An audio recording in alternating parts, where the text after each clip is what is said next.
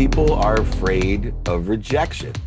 And it stems from social media, right? We put up these comparisons, and that's what we're doing is comparison's the thief of joy.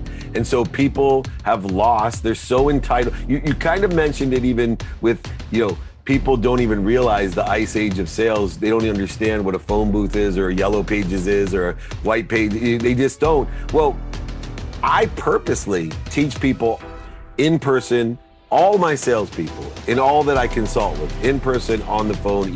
These are separate trainings on how you stimulate interest, transition interest, and share a vision.